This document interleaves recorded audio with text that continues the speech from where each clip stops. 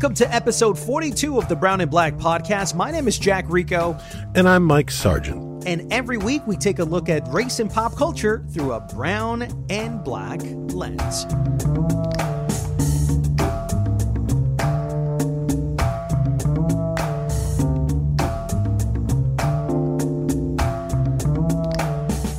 Mr. Sargent, how are you doing?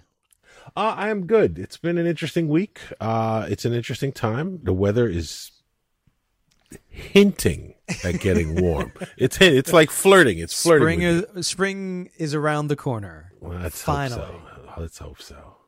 I had a chance to see the Snyder Cut. Been wanting to watch it for quite some time, probably since like the beginning of the pandemic. As soon as I heard that it was going to go straight to HBO Max, I was like, I am so there. So I sat down. I took my Thursday when it came out on the 18th, laid back, and bro, I watched the Snyder Cut. All right. Before we jump into the Snyder Cut, I gotta go back here. We got to give some context here, because first of all, I want to know, what were your thoughts on Zack Snyder prior to this? Were you and did you like Man of Steel or the 300 or after Superman 2?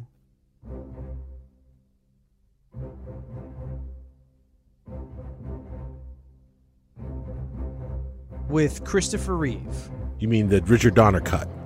Christopher Reeve, the Richard Donner original Superman Part 2 from the 1980s.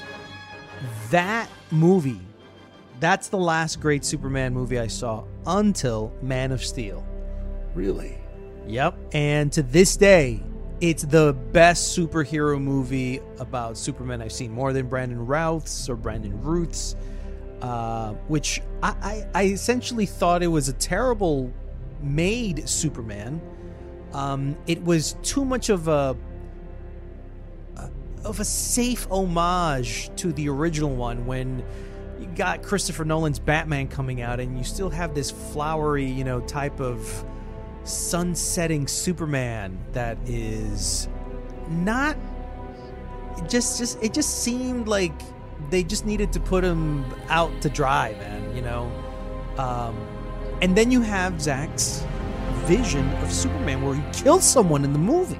And obviously the last 20 minutes of Man of Steel, dude, one of the best fighting scenes, one of the most epic fighting scenes you'll see in superhero movies, period.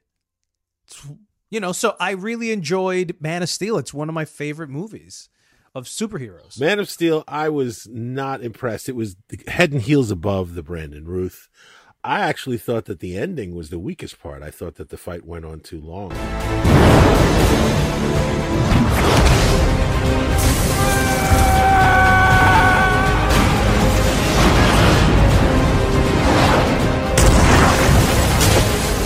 But wait a minute, hold on a second. So somebody gives you 10 more minutes of action, which means that they stretch out the action for those 15 to, oh, I'm sorry, Mike, you're a film critic, so the pennies that you probably give the concession people, because you get your popcorn for free, and they give you another 15 3D full IMAX experience of fighting and visual effects, and you're complaining? Okay, I'm going to break it down. First of all, in the words of John Truby is a screenwriting guru, and I'm a filmmaker too. So for me, I look at a film three ways: film critic, film lover, and a filmmaker. So John Truby said something very important. He says, action can be the death of plot. Why? Because the plot moves along. Like if two characters fight, the story does not move until one of them wins. So the plot literally stops while they're fighting. And for me, the movie just stops. They're fighting, they're destroying buildings, they're fighting, they're blowing another building, they're fighting, there's a big ship, they're fighting. For me, it was that was the penultimate example of action being the death of plot. Now, that's just me. I want to know now, what did you think of Batman versus Superman? That's him right there. There he is. Let's get a shot. Who's that? You must be new. That is Bruce Wayne. Mr. Wayne. Clark Kent, Daily Planet. What's your position on the Bat Vigilante in Gotham? Civil liberties are being trampled on in your city.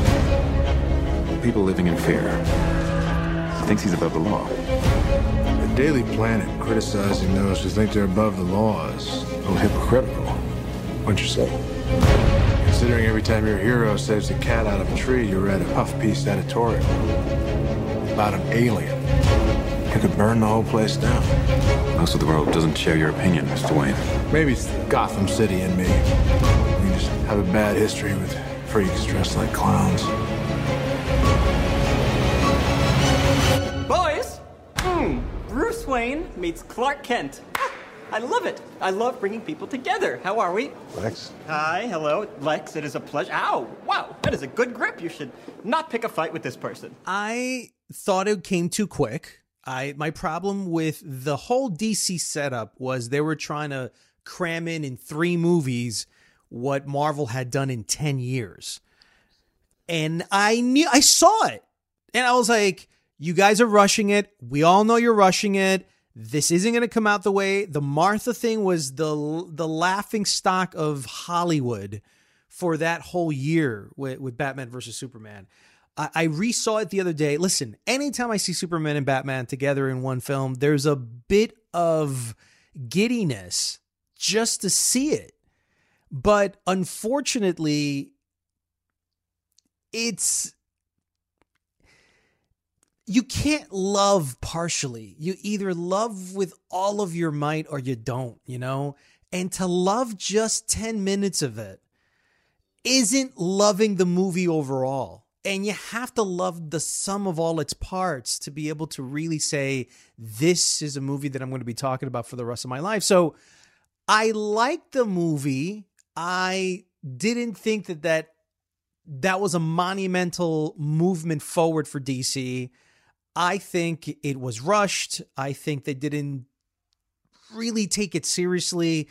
It just seemed like a profit that they were trying to make, just trying to rush to it before Marvel did its thing, and it all collapsed. Before I watched The Snyder Cut, because I had a link, they sent me a link in advance. Before I watched it, I went back and I watched Batman versus Superman. Now, I only saw that movie once. I saw it in the... Actually, no, I did see it twice. I saw it twice. I saw it in the theaters, and then I saw it in 4D. They invited me to a 4D screening where, you know, the chair sprays you with water and it rocks around. It didn't make the movie better. And so... And all the things that were wrong with the film, I felt were there. But when I went back, I watched the ultimate version, which I have on Blu-ray, which it's got like an extra 22 minutes. And I wanted to get into the head of what Zack Snyder, like everything you said, you know, I think you kind of hit it on the head that the Sunset Superman of the Brandon Routh was too much of an homage to what had gone past. It did not reinvent itself.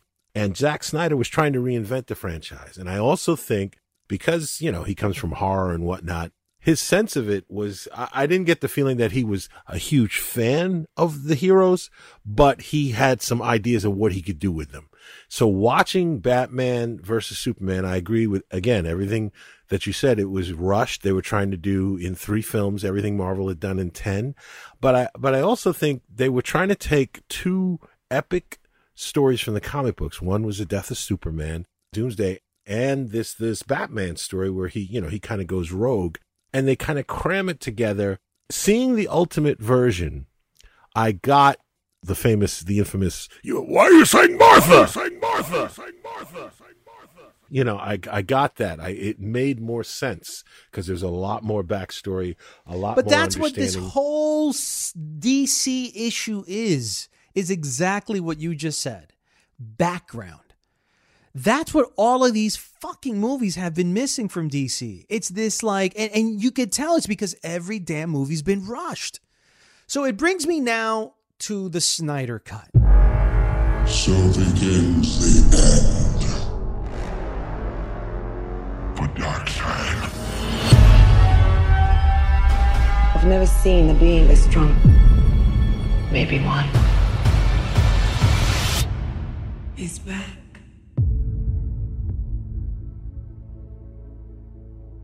I spent a lot of time trying to divide us. I made a promise to him on his grave I need to bring us together. There are enemies coming from far away. They serve an old power. This world is divided. No protectors here. No lanterns. No Kryptonium. It will fall in his name. I thoroughly enjoyed the Snyder Cut. It's night and day versus the original Justice League that Joss Whedon did. It's unrecognizable. It's almost like it's a brand new movie. And why did I like it? Because it breathed. Because it gave exposition to all of these characters that needed to be explained. And ultimately, the reason that this works, it's because of the 4 hours.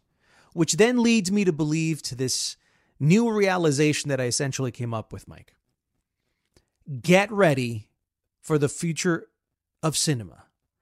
And the future of cinema is going to be long-form storytelling. The reason I liked the Snyder Cut was because of the 4 hours. Movie theaters overall, I believe AMC lost like almost $1 billion in 2020. But what no one wants to consider as fact is that movie theater business were already declining. They weren't growing. If theaters were a stock, they would be plunging. And this was before the pandemic. All the pandemic did was accelerate its extinction almost. So now movie theaters have very few options left. And one of the options that I think most people have said, and I agree with, and I think that's the way it's going to go, it's that movie theaters are going to become these luxury experiences for rich people. Because a lot of these movie theaters are not going to be able to make money off of indie films. The Angelica can barely make it on indie films.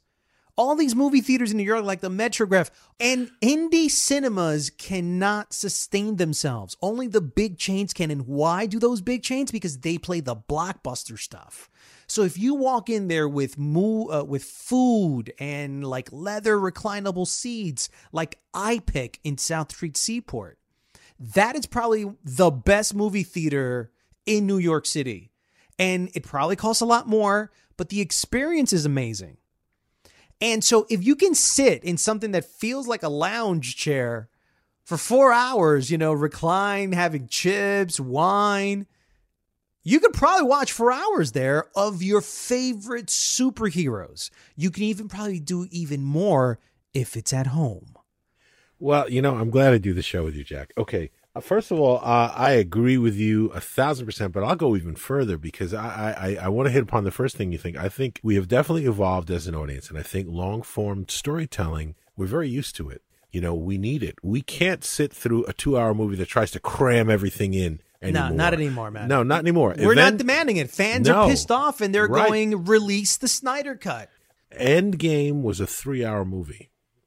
Let's not forget. And Titanic won Best Picture, and it was a 3-hour movie. Exactly. So epics in a movie theater, I think, like you said, is a very specific thing, and I think that's the only thing that's going to be able to support that business model. But I do think long-form storytelling, my prediction is we're going to see a combination. They're going to have to do things to get people back in the theaters. So whether it's a TV series that gets popular enough and then they're going to end it off with something in the theater, some big event, like the inverse of what they've been doing, I can see that happen. You could do a WandaVision sort of series ends with a cliffhanger that then walks right into the movie theater for a 3-4 hour extravaganza where the Avengers meet up again, There and it it's is. like X-Men come out of nowhere. There it is. What the? There it is. And that's what I think they'll do, because here's the deal. What a long-form storytelling can be also is introducing you. See, if DC was smart, because they were always beating Marvel in the TV series game, if DC was smart, what they should have done was taken Smallville, put that guy on screen, put the Flash stuff, the TV series, put that guy on screen. So you got a built-in audience who already knows, like you said, all those hours we've spent with the Marvel heroes. So, 10 movies, that's 20 hours you spent with these people that you got, what, 4 5 hours with Batman and Superman and Wonder Woman. Let me get back to Snyder, though, and the Snyder Cut. I want to preface it to say that I think that asking him, because they really wanted, like you said, they really wanted Avengers. They were hot for Avengers. They wanted that kind of hit. And to try and cram 3 or 4 new heroes, because Aquaman hadn't come out yet. No one had even thought about Cyborg. Right, Cyborg. Right. None of these characters, with the exception of Wonder Woman, who had just had a movie, had a movie yet. And so we had to meet all these new characters. We had to resolve the issues from Batman versus Superman. Superman is dead. We had to figure out why Batman has come back from being all branding people to like wanting to save the universe again. All of these things had to be crammed into one movie. That's a huge ask. And I think that Snyder had a vision. And clearly, looking at this, you see he had a vision for where the universe was going to go. And I, like you, I thoroughly enjoyed it.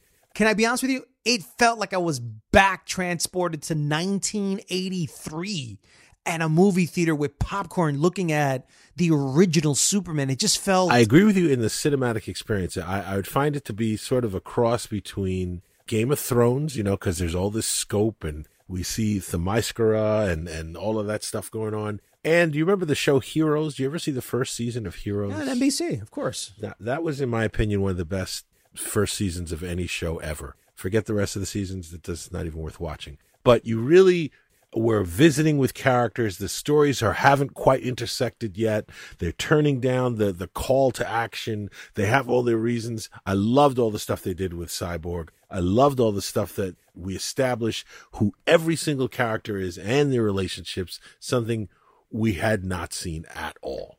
Absolutely. So the only reason we get that, it's because of the availability of the 4 hours. Now let's go back really quick and understand where this came from. So Snyder was doing the Justice League. They were trying to cram everything up. He had a tragic passing in his family. Joss Whedon takes over. He becomes persona non grata number one, especially with Ray Fisher, a toxic environment, Buffy the Vampire Slayer crew from like 10, 20 years ago. They're saying that he was a toxic person as well. There's lawsuits in Warner Media, Joss Whedon, Ray Fisher, everybody else. Jason Momoa comes in and says, I'm with my boy Ray. Josh didn't treat us right. While all this is happening, the quarantine happens in March and people start going, you know what? Everybody knows that wasn't the movie that was being made. And the fans started demanding through the hashtag release the Snyder Cut. It's a derivative from the saying, release the Kraken.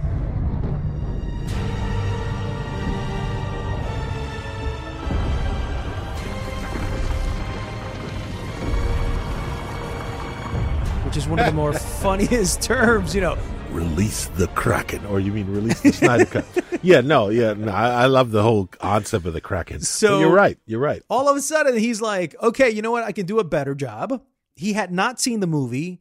Christopher Nolan saw it with his wife in a screening room, and then told when him, they come out, don't see it.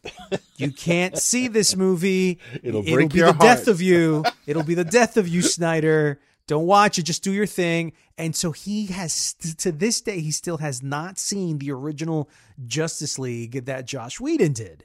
So whatever we see here, which is in a 4x3, which is a little crazy, by the way. That's the part that I didn't like, but I wish I could have had the 16:9 letterbox experience. Unfortunately, we didn't get it. Who knows why? I think he wanted to put it in an IMAX, but they give him $70 million. $70 million for reshoots. And it was funny because you saw Ben Affleck look like, okay, it's obviously not the super fit Ben Affleck version. You could see the guy who let himself go a little bit, and then now they're trying to replicate the original Ben Affleck with this new reshot Ben Affleck. Carries a little bit of weight, his hair's a little shorter. Dude, it's just, there were some moments in the reshoots that you could tell they were a little funny to me. But I think overall, man, whoever says that this Justice League sucks and it's worse than the other one because it's an extra 2 hours, I don't know what they're looking at. I mean, this is beyond, like, leagues beyond better than the original Justice League. A lot of times, and we've seen both things happen. We've seen directors when they're stifled by a studio and then they finally release the director's cut, and it's such a different, better experience. But then we've also seen directors who they have a hit, they win an Oscar, and then they need an editor because now they're just indulgent and they make a movie that doesn't have to be that long. And this is really the opposite of that. He refused to be paid to finish this. So this is definitely a labor of love. He wanted to make this. Yeah, because his name was being questioned. Remember going into it, no one was liking this dude's movies. Everything was flopping. Everything. Man of Steel, which I love, people were like, I don't know about that. People were 50-50 on it. So his career was collapsing until release the Snyder Cut. And I think he's brought his name back up because the word on Snyder is that dude is the nicest, right, most empathetic guy you'll meet. The actors love him. Momoa loves him. He freaking gave him a $5,000 Leica camera just to say thank you because he made him look like $1 million. He made everybody in there look like $1 million. He essentially just took out all the warts. Like, we're not going to remember anything of the Whedon one. Like, that's been erased. This is now the definitive one. And my question to you, Mike, is what happens now? I have to touch upon something you just said. He did not just revitalize his career. Dude, name a film, and even out of the superhero genre, where the title of the film, your name comes first. He's more important than Justice League. It's Zack Snyder's Justice League. Spike Lee's Do the Right Thing. You go on, it'll say Zack Snyder's exactly. Justice League. So I would say, and Spike Lee, it's Do the Right Thing. It's not listed under Spike Lee's Do the Right Thing. People may call it that, but it's not. I'm just saying what he's done is he's reinvented his brand. His brand now, and I've, just so you know, I'm going to admit this to you here on the podcast. I've used the term you used when we talked about this last show. You said that this is the first, fan-fueled superhero epic. And I was like, oh, he's right. It is. We're in a new age where people have a lot more say. The public has a lot more say in influencing multinational corporations. So, yes. The fans wanted it, so they got it. This is in the pantheon of, they got a third season of Star Trek, from fans writing in, or they saved this show, or they brought back this character. This is... Oh, they've done that, yeah. And, I believe that the fans moving forward are going to have a lot more say in what Snyder or studios do with their IPs. It's interesting. I think fans are going to be like, if you can take an IPO to an IP, if you can IPO an IP, bro, it would be the most brilliant thing you could possibly do. And I would start with Star Wars. I would take the franchise and I would make it into a stock. And then I would sell it as an IPO so every fan can buy stock in the IP. So every single person is a shareholder and is an owner in the stock of the IP. That way it's too big to fail. If it fails, the economy of the moviegoer fails. And the fandom collapses like the Titanic. That's a great idea. The last thing I want to say about Zack Snyder and what you said and what the future of film and television, because they have influenced each other at this point. We see television had to become cinematic. And now cinema, like when you see a movie and the character development and the cinematography is not as good as you've seen on something on HBO or Amazon Prime, you're like, wow, like this is a movie. So now even more so it'll take a lot. But Army of the Dead, he's releasing a film and a TV series. And the film, I believe, is going to launch a TV series. Now that's Zack Snyder. Now everybody, even if you never heard of Zack Snyder, now you've heard of Zack Snyder. So now anything he connects his name to, just like Spielberg was in the 80s and the 90s when we were coming up, it's Spielberg presents. I think Snyder can become that. Thank you, fans.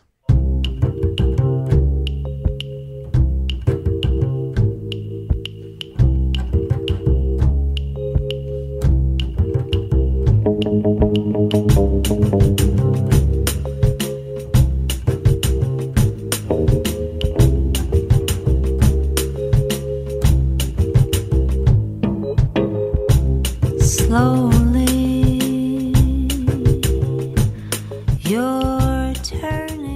Mike, speaking of revolts with cast members, with executives, with fans demanding that they want their movie out when they want it out, is something similar that happened at Condé Nast this past week, where the workforce, the staff of Teen Vogue, essentially revolted and said that they weren't going to accept their new boss, Alexi McCammond, a 27-year-old black female reporter who was about to become the editor-in-chief of Teen Vogue at Condé Nast under the tutelage of Anna Wintour.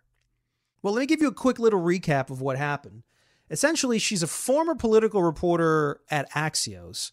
She was an editor for a brief moment at Bustle, which is a very female-oriented digital organization.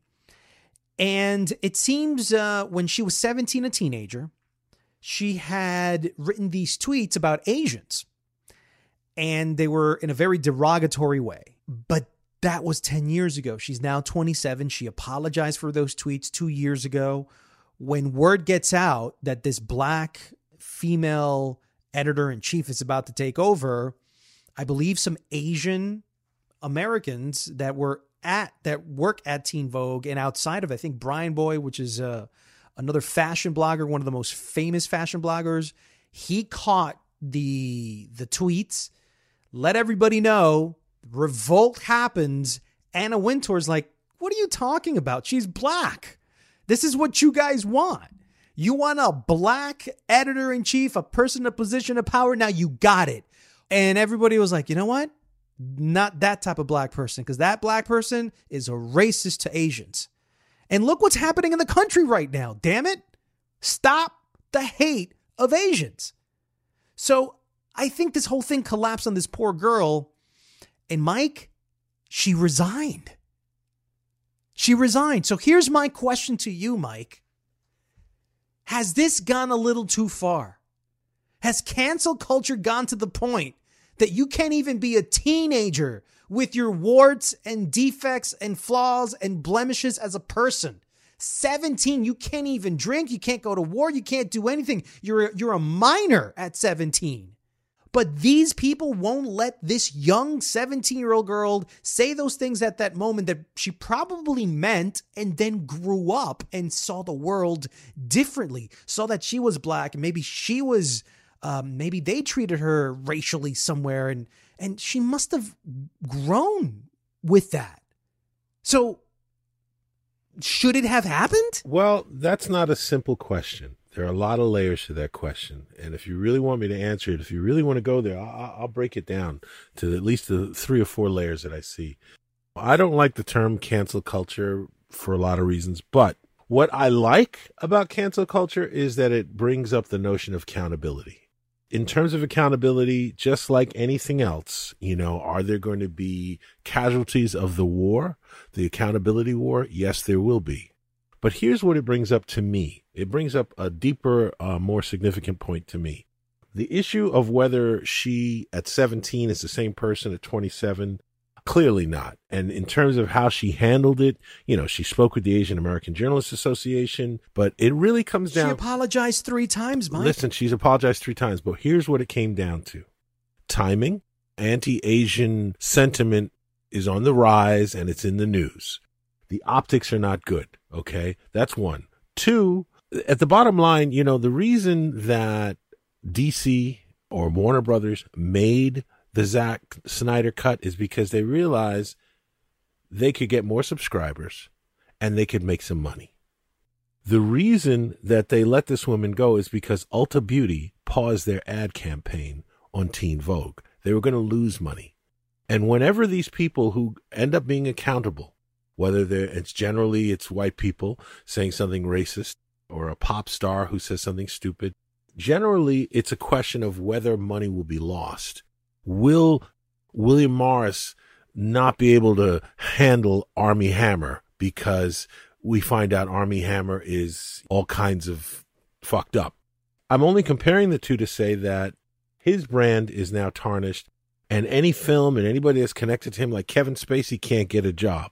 Situation like this, I think that this is extreme. I think that it is a question of timing. I think she did the right thing. I think she clearly has grown. She was 17. But here's the bigger issue it brings up to me. And this is something that has been spoken about quite a bit right now in the black community. You know, you and I have talked here, and the reason we do this show is because we want to support, and we're all about unity between the races. But we're all about that because there isn't unity between the races. Asians have been racist to black people since I can remember encounters with Asian people. Now, do I have Asian friends? Do I have Chinese, Korean, Japanese friends? Absolutely. But have I been targeted? I mean, it used to be a running joke when I was younger, as a teenager. I remember us going into Chinatown, and, you know, we're going into the deli in Chinatown, and as soon as we walk in, the guy behind the counter, "What you look for? What you look for?" And he's like, we're looking, you know, we're looking in the thing. We want to buy a soda. He's like, "Well, what you look for? What? And he was so honest that we left the store. Now, then that became our joke. What you look for? What you look for? Now, we were doing a Chinese accent, and we were, in a way you could say that's mocking. But what we were dealing with, what we were coming from, is just this racist attitude. Anybody that lives in New York knows if you go into a Korean deli, and if you're a person of color, they're going to watch you like a hawk. So there's been tension between the Asian community and the black community forever. And why? I think for the same reason all the other communities that come to this country have issues with people of color, because of how they come here and see us, because of how we're portrayed in the media and everything else we've talked about on this show. So what this brings about to me is at 16, 15, 16, 17, yeah, at that point in time, her interaction with Asians and her attitude towards Asians, you know, we've talked about the oppressed becoming the oppressor. Well, everybody has somebody that, this is a sad fact of humanity. Everybody has somebody that they're biased against, somebody that they're prejudiced against, somebody that they've had negative encounters with. So hopefully, as an intelligent growing being, you outgrow all that stuff. You don't put girls' pigtails in ink wells anymore. You ask them on a date. Yes, I do think it's unfortunate. I do hope she gets to do more with her life and her career, but I think it's a complex issue. So now what happens with the new editor-in-chief of Teen Vogue? Should they just fold Teen Vogue, man, after this? Because if they hire a new editor-in-chief, they're going to have to hire an editor-in-chief that the staff is okay with. So you have a company where you're the one paying these people's 401ks. You're paying their career. You're paying their lifestyle. You're paying their comfortability in their position. You're paying for the rise in their careers and the stock value of working at Teen Vogue and everything that means. Condé Nast is in charge. But anytime you have to relent your authority to your employee, who then is calling the shots on who they want, bro, time to fold the business. Time to fold the business. Because you can't have your staff running your company. You can't. As the owner, you can't let that happen. It's like somebody comes over and says, "I'm taking over your house." Why? It's my house. Not anymore, because I said so, because we live in a politically correct, world. So get the hell out of my house now. Well, I'm going to play devil's advocate with you. I mean, I think that too many corporations have cultures that are toxic to the workers, whether it's Amazon or Google or any number of companies where there's sexism, there's racism, there's nepotism, it's always been that way. But at the end of the day, no. You may be in charge, quote unquote, but the people who work for you, they're the ones that do the work of the company. The company is not the owner. The company is the people who work for the company. Mike, if you and I had brown and black media and that happened to us, we would not be, yeah, of course. Why don't you kick us out and you guys take over? Because that's such a nice little thing. Come on, man. That's what they're doing. They're taking over. And at some point I go, fine, listen, I get it. That person was racist and everything, but to have the staff tell you who to hire? Dude, I would never, if I did that at my own job, I'd say, bro, did I get things mixed up? Am I the owner of the company? Because last I saw, I'm getting a check, which means I'm the employee, and I should probably respect some boundaries. So this is what I'm going to say, Mike. What if they put in another person and that they find that they said something when they were 12? Like, at some point, how are you going to hire people if you're constantly being berated by the staff? Well, I don't see it that way. I feel like, yes, if you give somebody power, if you give the staff power, could they abuse it? Yes. If you give the boss, he's got power, he or she, could they abuse it? Yes. Power can be abused. But in this case, do I think it's extreme? Do I think she should have been fired over this? No, I think she should have definitely done some work, and they should have given her the chance to. But they made this move, I think, because of money. At the end of the day, I don't even think it's really the staff. I don't think they cared whether the staff liked it or not. I think it's the fact that they were losing money from Ulta Beauty and potentially more advertisers. That's why they got rid of her. I don't think that they care so much, the staff didn't like it. I don't think that that's it. I think that the outside world and advertisers, that's my take on it. It's going to be interesting to see what Alexi now does in her career, because now she's canceled. Yeah. Who's going to take her, Mike? Who's going to take her now? She has the cooties, unfortunately. Yeah, but she could do a talk show. Well, let's see. Maybe she uses the notoriety to kind of translate that into, money, like a Candace Owen or something like that. That's right. Well, she'll make her the third partner on Brown and Black.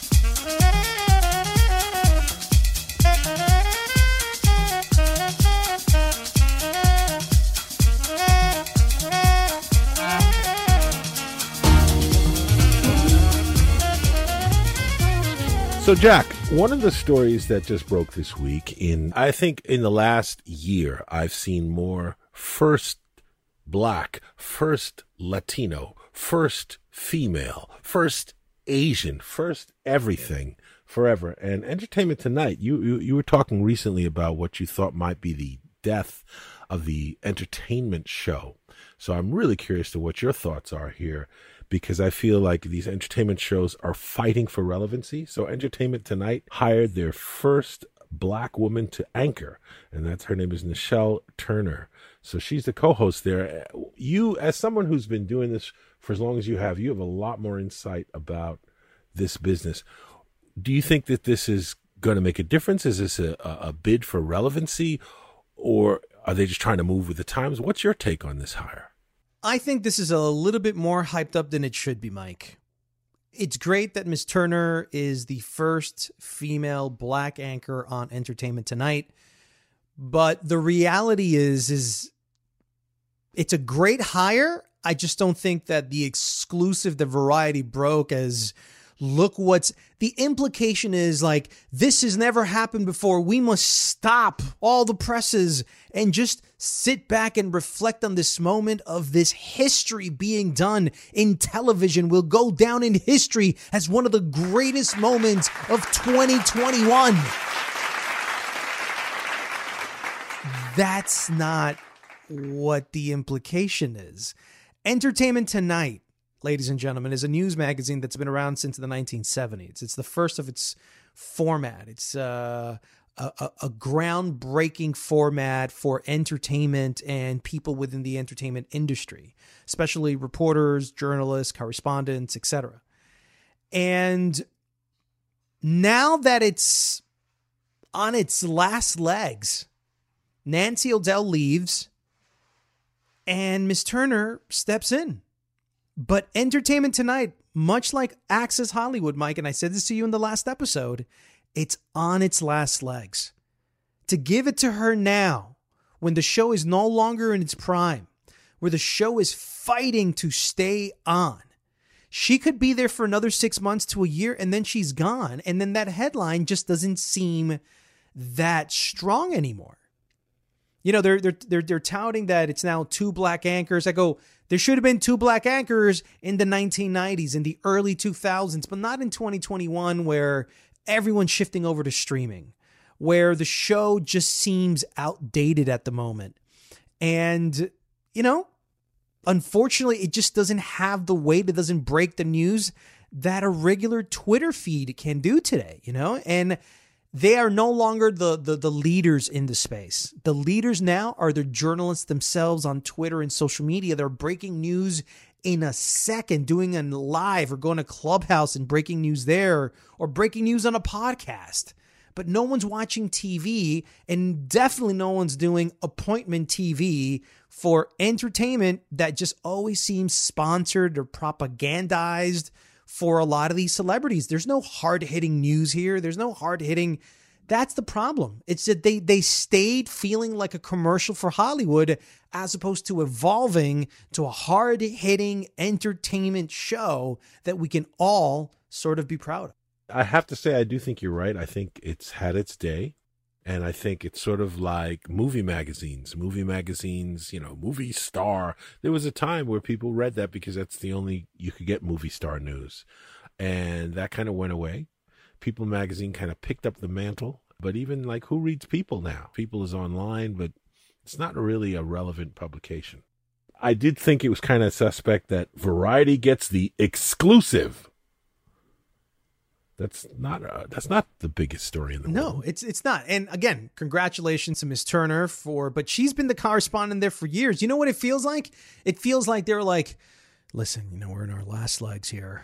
We might not be renewed for next season. But Nancy O'Dell left, and the world right now, everybody wants a black anchor, a black face.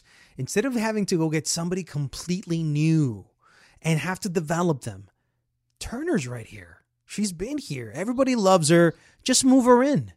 So it seems earned. It seems earned, but at a moment where it kind of doesn't matter as much, especially in that Now, if they were reinventing entertainment tonight and creating a brand new digital show with millions and millions of dollars back in it, and she's the lead, okay. Now I get it. Now that's something cool, something new. It's like putting out a new album. But what if you're the band that's been playing the same songs the last 30 years and, you know, they finally say, hey, listen, the lead singer is about to croak. Why don't you just step in for the last couple of dates on the world tour? I don't think it's cool what they did to her, man. You know, and I'm sure she's proud and glad about it. But it's messed up the way they did that. I know what something like that feels like. You know, I know what it's like when nothing seems to be working. And then all of a sudden you've been the person they should have hired like years ago. But now they're like, hey, well, you've always wanted it, right? Well, let's step in now because all our options are out. That's what I don't like about it. But congratulations to her. She'll be great.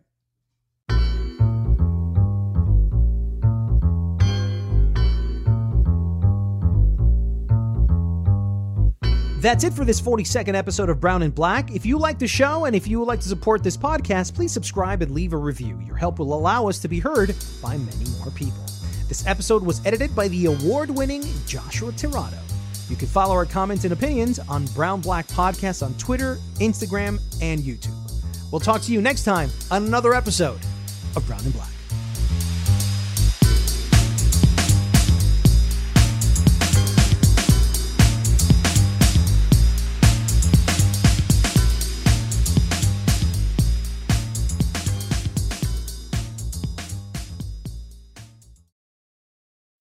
When you need mealtime inspiration, it's worth shopping Kroger, where you'll find over 30,000 mouth-watering choices that excite your inner foodie. And no matter what tasty choice you make, you'll enjoy our everyday low prices, plus extra ways to save, like digital coupons worth over $600 each week. You can also save up to $1 off per gallon at the pump with fuel points. More savings and more inspiring flavors make shopping Kroger worth it every time. Kroger, fresh for everyone. Fuel restrictions apply.